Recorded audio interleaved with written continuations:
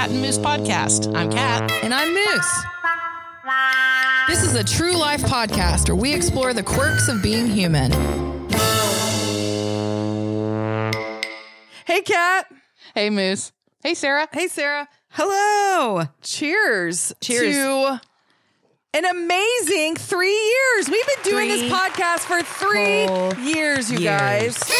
Congratulations, you guys. And this episode is number 150 of our, the full length episodes, I guess we call them. Yeah, our internal family system numbering system. Correct. Of episodes. Nothing you would care about, but we've done 150 plus episodes, you guys. Woo. Amazing. Cheers. Cheers. I'm so impressed with us. Like, I just don't.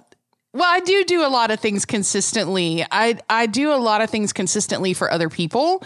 And I feel like doing the podcast is something that I've done consistently as equally for you guys as for me. Like, it's life-giving to me. Yes. And I feel like, yay, there's some sort of sign of good balanced health or something in there. Don't you think? Absolutely. Yes. I love that it's part of my weekly routine. Me too. I think it has helped all of us grow in like a million different ways. Hey, if you want to get to know yourself, start a podcast where you have to share your shit every single week and have two of your best friends respond to that. I mean, weekly, like, unless you're in therapy, there's not a lot of ways you could do that. Right. And then you listen back a few days later and you go, oh my God, did I share that? But then you kind of you're forced to work through it, Yes. Yeah. Yes. It's like, I really think that it is one of the many ways to exercise and lengthen and strengthen the whole idea of neuroplasticity. It's like you're just working out your shit in front of everybody. Yeah. And it's like, well, if these ditches don't change into being more of a flat landscape and new ditches are created, the whole world can know about it if they want to. That's scary. It is scary. Are you saying ditches or bitches? Yes. I think she said bitches. I knew it. If these bitches don't get out of my way, that's what I heard anyway. I mean, really? Oh, that's amazing. So I thought a really fun way to celebrate 3 years of podcasting together and with our listeners, and some of you have listened from the very beginning and have become friends of ours, which is awesome. Yeah. And some of you were friends of ours and then somehow got sucked into listening to the podcast. And are no longer friends of ours. Correct. Or just stopped listening because we expanded too many of your views. And in that case, you wouldn't be listening right now. So cheers. So great. Cheers to you as well. But I thought it would be super fun to start our 150th full-length episode with a little game that I loved when I was a kid called Show and Tell.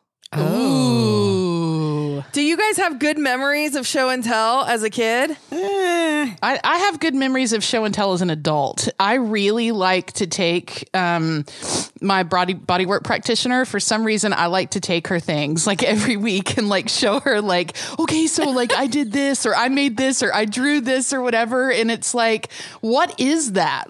I don't know what that is, but I love Show and Tell. I do too. Like, I feel like as a kid, I was so excited about it because there were so many options, so many opportunities and stories to tell with whatever that one thing you were going to bring was. And I didn't give you guys a heads up on this, but I feel like we all have something that has happened in the past few weeks that we could show and tell. Sarah, what was your experience as a kid with show and tell? Well, I was extremely shy as a child. And so getting up in front of the class or a group of people was the hardest part for me. But I was so excited when it was my turn and what to pick and all of the stuff. But then it was like, you get there and you're like, oh shit, now I actually have to like tell people about this. Yeah. I'm more of a one-on-one or maybe like one-on-two kind of gal. Right. Oh my. Right. I am too. Sarah's taking this deep quick. We always sat in a circle when I was a kid. Like everybody would put their chairs in a circle, which even that was very exciting to like mix up the norm. Oh, wow. That sounds more intimidating because now you're all looking at each other. Yeah, but it's better than you standing with you're the True. only one up front. Right, You right, know? right. I don't know if it's better. It was better for me. Well, so you talking about being in a circle, and I wasn't going to bring this up today because I thought it was stupid, and it may still be, but don't worry, we'll still keep it in because that's who we are. Hell yeah. well, I was thinking the other day, I was out grilling. I think I was making steak on the grill, and as I was standing there, I was thinking for some reason of the game Duck, Duck, Goose. Duck, Duck, Goose. I like that and game. the saying, so you would go like around the circle, right? Duck, duck, duck, duck, duck, duck, goose. And whoever was goose had to get up and chase you around or something. And then I remembered there being a saying that went along with that game. My mother told me to pick the best one, and you are not it. Yes. Oh my gosh, I forgot about that. Terrible. How horrible. It's terrible. That is horrible. It's like saying to one human in the circle, my mother, the matriarch of my being, has told me to pick the best one. And I'm going to point you out as not that. Terrible. Like, what in the world? Seriously. Thank you for reminding us of childhood trauma we didn't remember we had. Hey, I'd rather it come up and bubble and get the hell out of here, you know? Yeah, me too. By the way, when I was in Minnesota, I learned recently that only in Minnesota do they call Duck, Duck, Goose. They call it Duck, Duck, Gray Duck instead of Duck, Duck, Goose. Really? That's hilarious. I swear. I could, let me just show you to prove it because it's so bizarre, but I just pulled it up on my screen and here it is. Most kids across the United States have played a game of Duck, Duck, Goose, but not Minnesotans. In our state, we play Duck, Duck, Gray Duck. I love it. So I don't want to leave anyone out and just want to let you know that Minnesotans, we see you. Yeah. Yes, we see you and your gray ducks. I want to see your show and tell, Moose. What did you bring? Oh, yeah. Oh. Well, I would like to show you something that children should stay away from. Okay. So these, I'm showing it to our patrons and to Kat and Sarah here. Oh. They're called knockouts. And these are legal gummies. And so, you know, I don't know if anyone's heard of this company. I'm going to tell who the company is because they're delicious. But Steve's Hemp. Hey, shout out to Wisconsin, guys. Steve's Hemp. We should tag them because they have such cool branding and all of it's legal THC. But sometimes I partake when I need to relax in legal THC. And so I bought these online and you know, gummies usually come in a 10-pack at 10 milligrams a pop. That's how they come. These are called knockouts. So it makes me think they're bigger and heftier. Is that true? Yeah, but I didn't look at that. I just popped one. And I'm in the middle of my HR class, like writing notes and highlighting. And I sat there and went, I am paralyzed right now. I am absolutely, I literally thought, and I'm not making fun of anyone who's had this, but there's like a disease where you're trapped in your body and only your eyes can move. That's where I was. I literally was at my desk just as I am now. And this is all I could do, you guys. And nobody was home. This is all I could do. And I couldn't figure out where I was. I couldn't. I saw people passing by my window in my office and I'm like this, help. Help. I can barely move my lips. And so I look over and I'm like, you know, I'm in my 40s now. So I'm like, I can't move. So I'm just squinting to see this thing. Can't see what it says. And so I move enough fingers to text Sarah, who was in Florida at the time. And I said, I think I'm dying.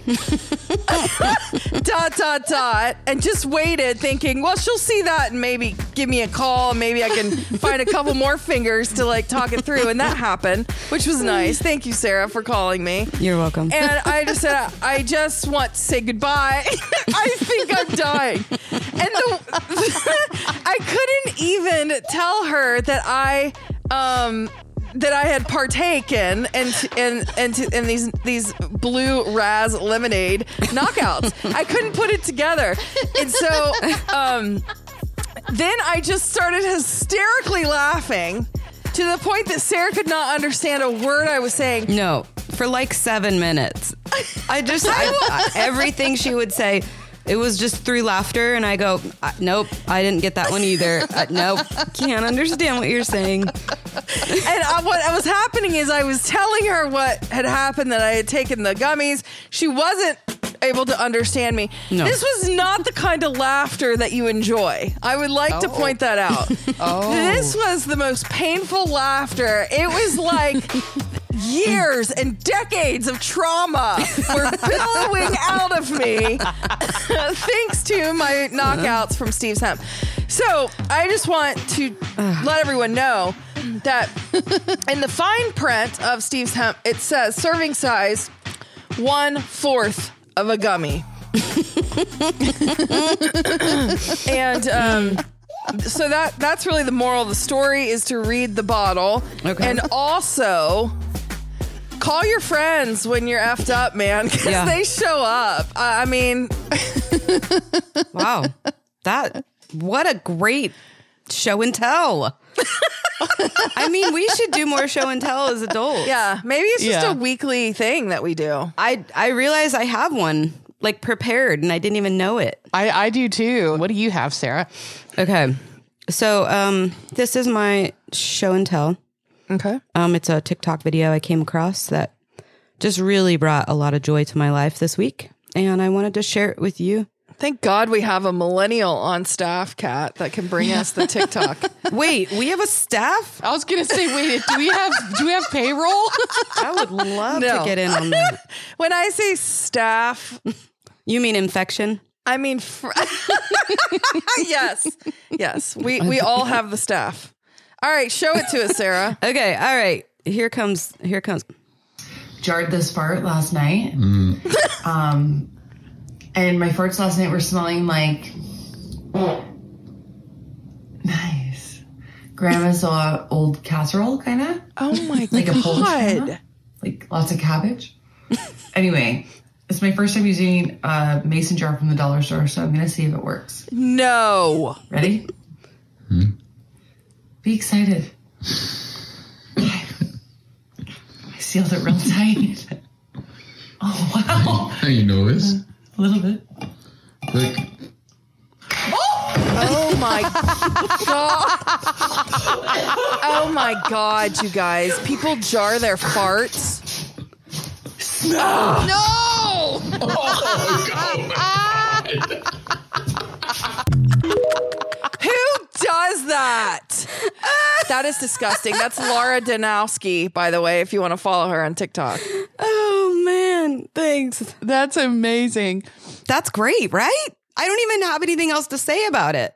I've never done it. I would love to try it. That's disgusting. Would you? I would love to try it. Okay. Because there are certain times when I just can feel in my body that like what needs to come out is deadly. It's deadly. And like, yeah. Here's the thing. Everyone be honest.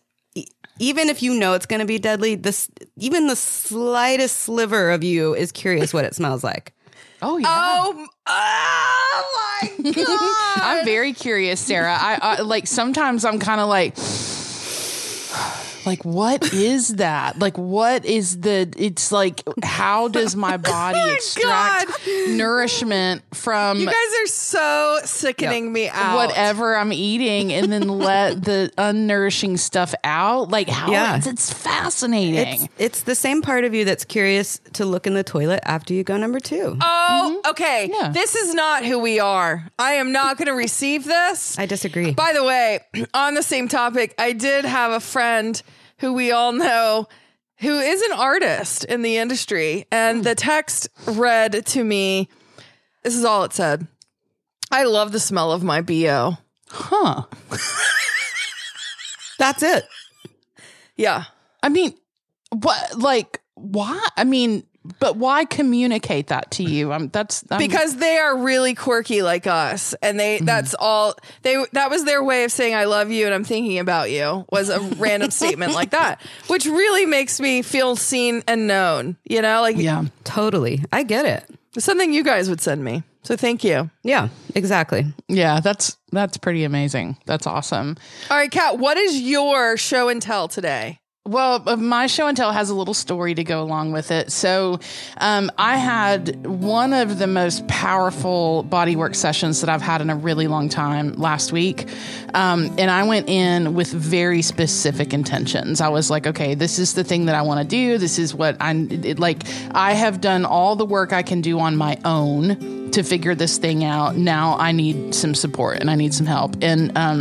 And my bodywork practitioner was amazing. And I got out of it, you know, I didn't know what I was going to get out of it. I did get out of it what I was looking for. And it was basically a really deep-rooted message from two of my internal family systems and characters. And so in this instance, I was communicating directly with the tiger and the red phoenix. Those are two of my internal family systems characters. And I know it's not traditional internal family system stuff, but I don't care what anybody thinks. Anyway, Yeah, come on. It doesn't matter. I'm with you. Whatever works for you. Yeah, and it works for me, and it's amazing. And so fast forward, a few days later, my mom was in town post-surgery. My mom had these pins surgically put in her foot to help repair something that was wrong with one of her feet. And she was in town for the appointment to get those out, which was really exciting in and of itself.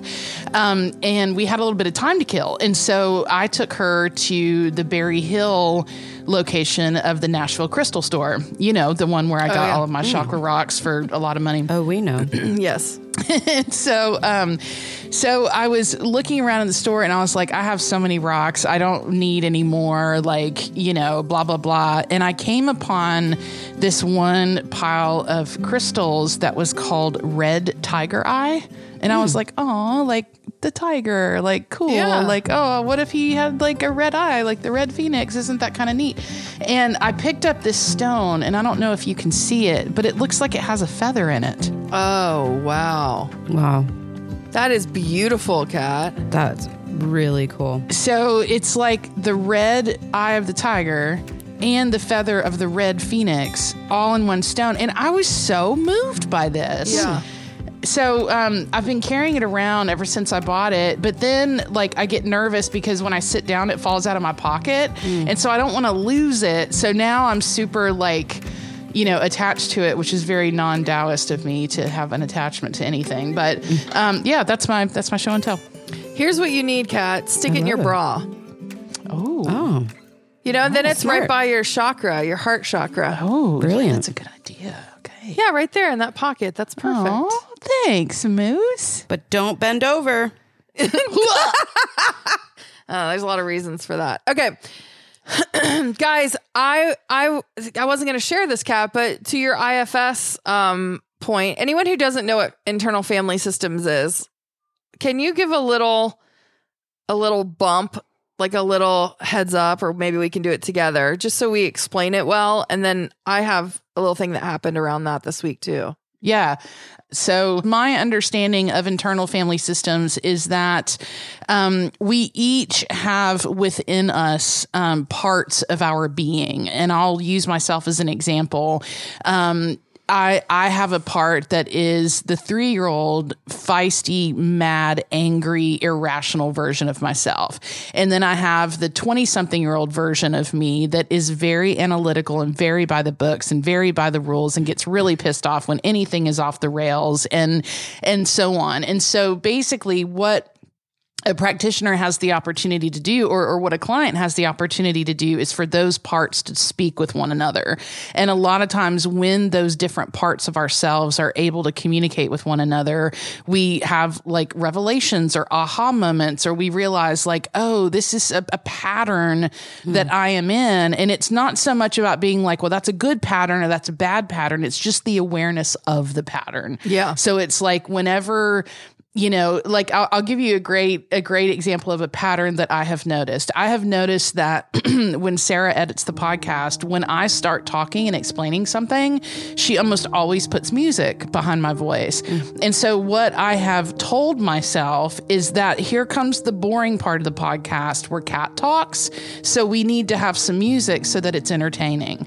That's what my pattern of what I do. Yeah. And what I have realized, and whether that's true or not actually doesn't matter. You know, it's like that's not beside the point. What I have recognized is my awareness of that gives me the opportunity to go, or she might be highlighting something really interesting that you're saying. Exactly. Kat. Exactly. You know, and so just the awareness of that, you know, of that thing that happens is part of what internal family systems work can do. So is that a decent explanation? No, that's really good. It really is good. And so often when you do, and by the way, if anyone wants to go deep on internal family systems, the book that you should check out is No Bad Parts. There's lots of books out there, but that's by far the best. Written by Dick Schwartz, who actually created IFS.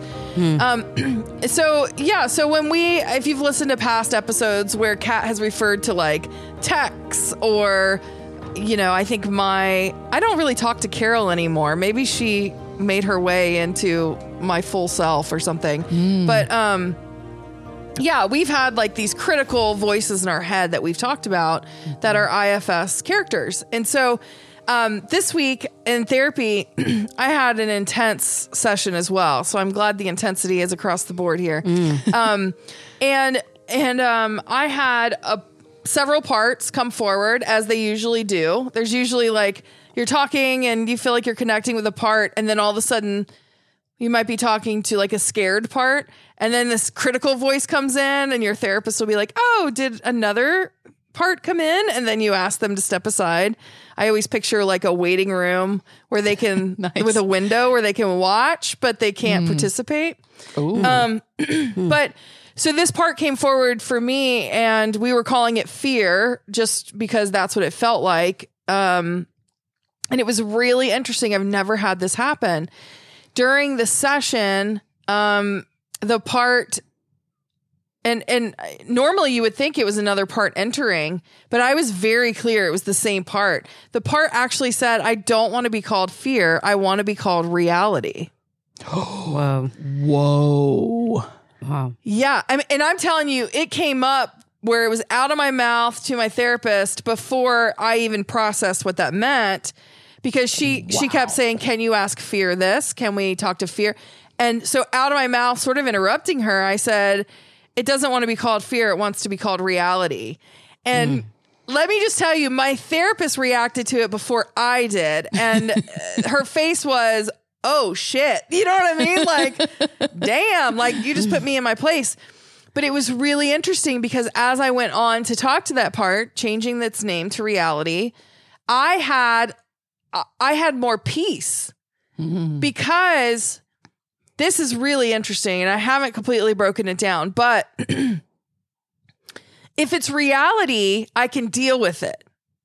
And say it's the same scenario. So let's do worst case scenario for something. Say my worst case that always comes up in therapy is, in quotes, I'm going to lose everything. I don't even know what that means, but that's what comes up. So I will honor that's what comes up. And so say that that's worst case scenario, and that's my fear. Like I'm attaching that to the word fear. But say that I have lost everything, right? Like, and to me, I think that means like I lose my house, and I don't know, like it's such a bizarre thing. But if that is my reality, I can deal with that. Does that make sense? Like if I'm not afraid of hard, that's never been something I'm afraid of.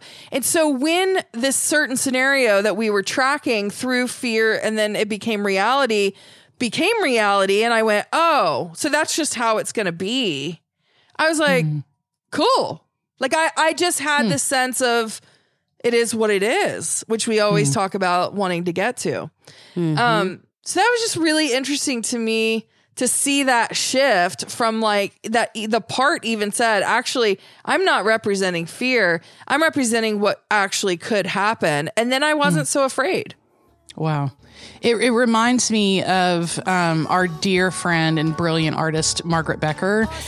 Do you remember her song on her project called Air? The song is called Dear John. Yes, I do know that song. And one of the lyrics says, the fear of losing you is much worse than it coming true. Oh, wow. Yeah, it's like that anticipation. And that fear is so powerful. I mean, like, it's exactly what she's saying. Yeah. It's so beautiful. And because it's just describing, it seems like what you're saying, Moose, is that it's like the anticipation of losing everything, like that anxiety or fear, whatever you want to call it, of losing everything. Does that feel more powerful than if you were to actually imagine yourself sitting in losing everything?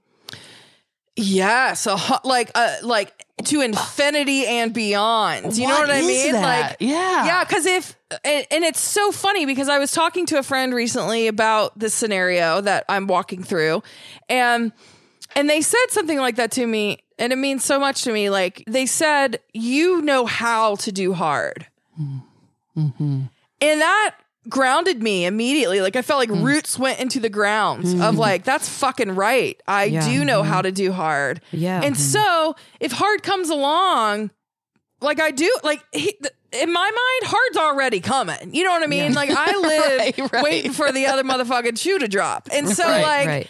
I'm already ready for that. So why am I bracing so bad? And the reality is, the fear is driven by the outside. What will people think? How will people receive me? How will I be rejected? And this is just everywhere across my life. You know what I mean? Like, Wow. which is crazy because I'm an Enneagram 8, but also this is trauma, right? So like it doesn't fit into any personality code. I'm supposed to not give a shit. But the reality is I'm shedding that. Like I'm getting rid of that. And that is incredibly life-giving. Yeah. I'm so happy about that, Moose. That's beautiful.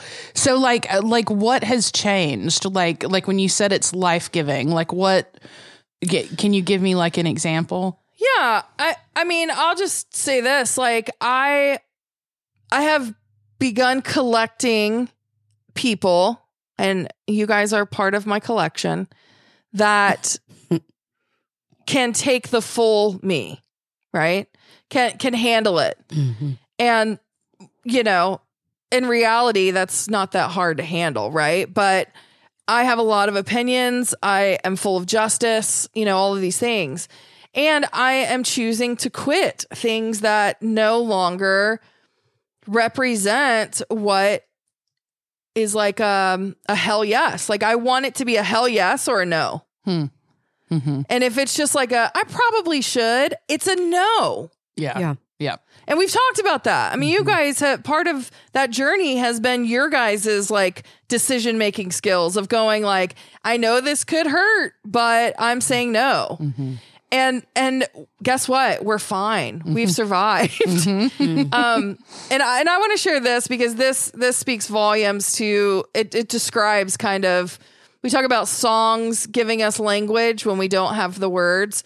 And one of my favorite artists, her name is Lisa Congdon, and she's based out of Portland, and I have art of hers all over my office. And she posted this, and Kat, I want you to read it if you might. It's in the image with her art says loud quitting, which you might think is the opposite we've talked about quiet quitting. Yeah. But I just absolutely loved how she described this. Okay, Lisa Congdon said, I've been thinking a lot lately about quitting, and I've been on a systematic mission to examine and quit everything in my life work that feels finished or draining or one-sided or obligatory or without purpose or joy.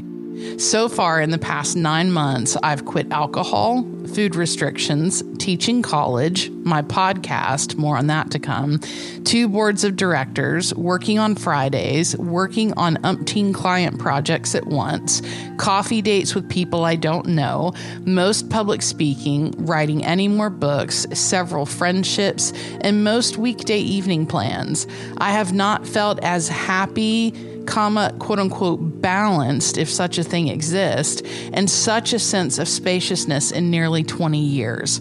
I've begun to think of this as loud quitting, intentional, communicated, assertive as opposed to passive, and unapologetic. So to be clear, this not necessarily the opposite of quiet quitting, which is about not going above and beyond in the workplace, which I also support, just simply my way of overtly claiming and taking control over my time in a way I haven't in my entire life. Because for most of my 55 years, I thought it was literally my duty to please and serve others. Ironically, one of my core values is service. But I've come to realize that when I serve others out of joy and connection and purpose, and not out of a sense of obligation, there are only rewards. Wow. In addition to quitting, I've also been changing the structure of other things in my life to create more ease, including in my nonprofit and in my business. I am so lucky to be married to someone who not only fully supports all of these efforts, but is similarly engaged in this process herself. I have so much more to say about quitting, and I'll encapsulate most of that in my final podcast episode, which will happen in early April. For the record, I've been thinking about and working toward this moment for years. It did not happen overnight and took a lot of emotional work, connecting with my core values and letting go of my old beliefs about who I am and why I'm here on this earth. Curious if any of you have gone through a similar process or feel ready or inspired to do something similar. Hope everyone has a solid Wednesday. Isn't that so good, you guys? Yeah, that's powerful. Good for her. Good for you, Lisa. That's awesome. Congratulations. Are there things you guys want to quit? I feel like I've been doing that recently in my life. Yeah. And I feel like at least this year for me has been, I can't think of a more fancy way of saying than like new beginnings, you know? So yeah, I am I'm reaping the benefits of kind of quitting or leaving something that I've been doing for a while. Yeah, and I think me too, Moose. I was having a moment the other day where I was lamenting someone in my life who I'm aware needs something, and I said to myself, like, I have every ability to provide that for that person. And then I stopped and I was at a traffic light and I said, I am not in charge. I am not in charge. I am not in charge. I am not in charge. I am free of responsibility. I am free of responsibility. It really made me feel good to say, like, that is not my thing to control. It's not my thing to take care of. And that doesn't mean that we can't be awesome and giving and generous and all of that. But this particular thing would have, like, it would have continued a cycle of unhealth if I were to do the thing. And so I think the thing that I've been trying to quit is, like, trying to, like, puppeteer and control things that are not my job to control, you know? And sometimes my willingness or my activity toward enabling actually couldn't help stunt growth. And it's like, I don't want to do that. I don't want to do that. Yeah. Yeah, me too, Kat. I control is usually what I want to quit, you know, because I consistently feel like I have to be the one to fix whatever is going to happen and all hell will break loose. So I must be consistently vigilant Yeah. Yeah. Man, that's beautiful, Moose. What beautiful growth in all three of us. Thank you for highlighting that and for being vulnerable and sharing your experience in that. That was really, really powerful for me. Can I share one more thing with you guys? Yeah. Mm-hmm. Okay. So I want to give a little background on this video and why it meant so much to me. It's from We Can Do Hard Things podcast. So her sister's going to share here. It's really quick, but she's going to share here about hypervigilance. And this really meant a lot to me because I have some PTSD when it comes to going to dog parks because Sarah's sweet, wonderful dog, who is also my dog, 2 times has been in a dog fight at a dog park. And he wasn't the aggressor, but he's not going to sit there and take it either. Right. And so in this one particular dog park, which is the coolest dog park, Kat, we've all been to it. It's the Two Rivers Dog Park, where you get to walk 3 little loops, makes a mile, and you're like walking with your dog and it's all fenced in. But every time I go there, I have full on like nearly a panic attack, not quite that bad. And so on the way there, I'm trying to like self-regulate and trying to breathe. And then I try to talk Sarah into, can we just walk our dogs on the path instead of going into a dog park? But anyway, I have this in other areas of my life too, but it's a small area that I have trauma that I'm fearful that my dog is going to get into a dog fight. And my previous dog got into a very serious dog fight and it was horrible. So there's some of that, but I wanted to share this video because those of us who are hypervigilant and constantly thinking that our job is to protect everyone, you might feel like this makes sense.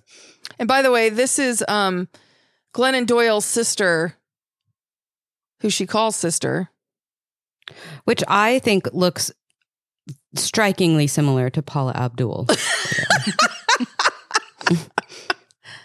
Okay, here we go. People like me who feel responsible for taking care of people's stuff comes from a deep place of fear. It comes from a deep place. And mine comes from this deep fear that I am alone, that it is all up to me, that I can't stop patrolling with vigilance because then things will fall apart. Mm-hmm. So when that happens, when that part of me is activated, my reaction is not commensurate with reality. Like it is missing the bus is just as big of a deal as some really huge thing. Because the burden I feel is like, it's just an example that if I'm not taking care of everything falls apart. It's not reality based.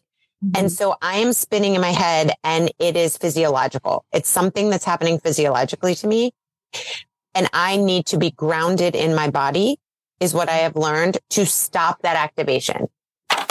Isn't that so, like, what did you take from that, Kat?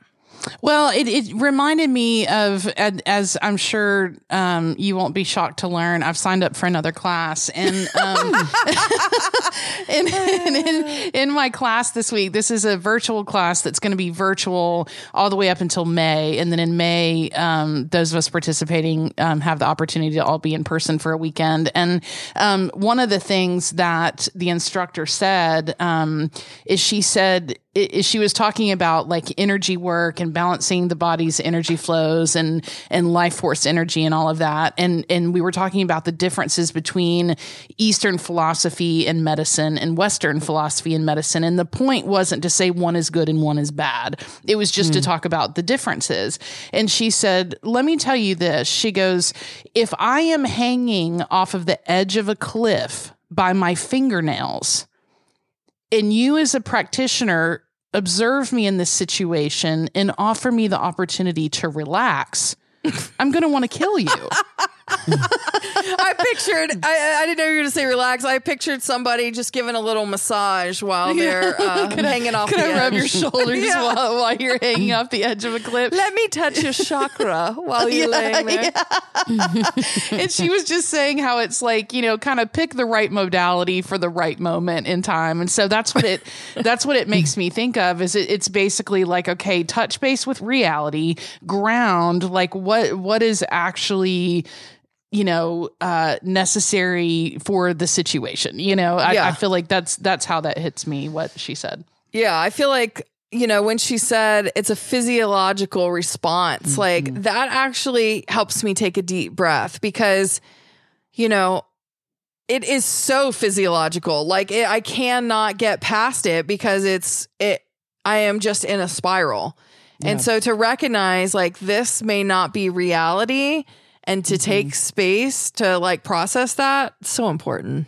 It is. It's really important. And just to give a shout out to the body workers of the world, like one of the things that I learned in this class that reminds me of what you just said, Moose, is that, basically like we have armoring and we have defenses. Like when you talk about physiological, like there are a reason that we have a knot in our shoulder. There are reasons that we have that one place in my back that just, it's always tight, whatever it is. It's like those places of armoring and those defenses that we've developed are there for a good reason. Like we have needed to protect ourselves at some point in time. And a lot of times, like, we don't even realize that, oh my gosh, that's there for a good reason. We're just mad at it. We're like, I've got this damn knot in my shoulder. It's horrible. And it's like, okay, well, let's thank the knot for being there and doing some job that it has been necessary to do. One of the things that I'm learning about the type of body work practitioner that I want to be is I want to be able to help the client become aware of that armoring and evaluating why it's there and then figuring out for themselves, do I still need it? Do I still need to be in this position in life? Because if I'm being beaten with a baseball bat every day, it's not going to be a good idea for me to relax. It's like, I need this tension, And so I think it's really cool that there's all kinds of opportunities that we're learning about and all these different things that we're doing where, practitioners can really help us become aware of our patterns like that. And then start to go like, okay, now that I have an awareness, I get to choose. Because before I didn't get to choose. It was just my body's physiological response to a threat. Right. So can you do the work with me around my weight? Because I don't think I need it anymore. And I do think it has protected me in a lot of ways, but I'm ready to, is that really something we could do? Absolutely. And the beautiful thing is it will be you and your body working at the pace that your body knows is right for you. And yes, I can certainly support that. I would be honored. Thanks. I would love that because I feel like, I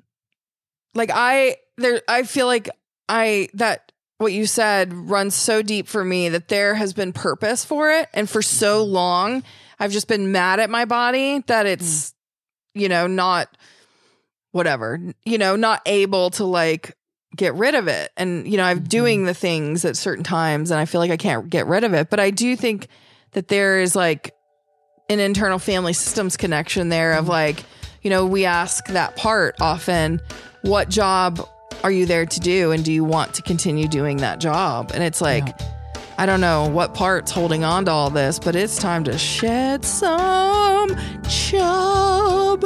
Yeah. Come on. Let's do it. Dear John, thought you would like to know that I'm doing really good.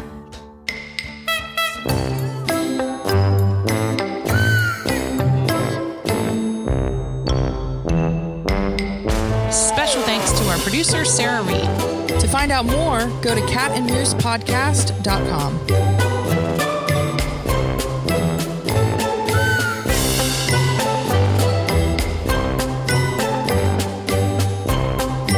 Cat and Moose is a BP production.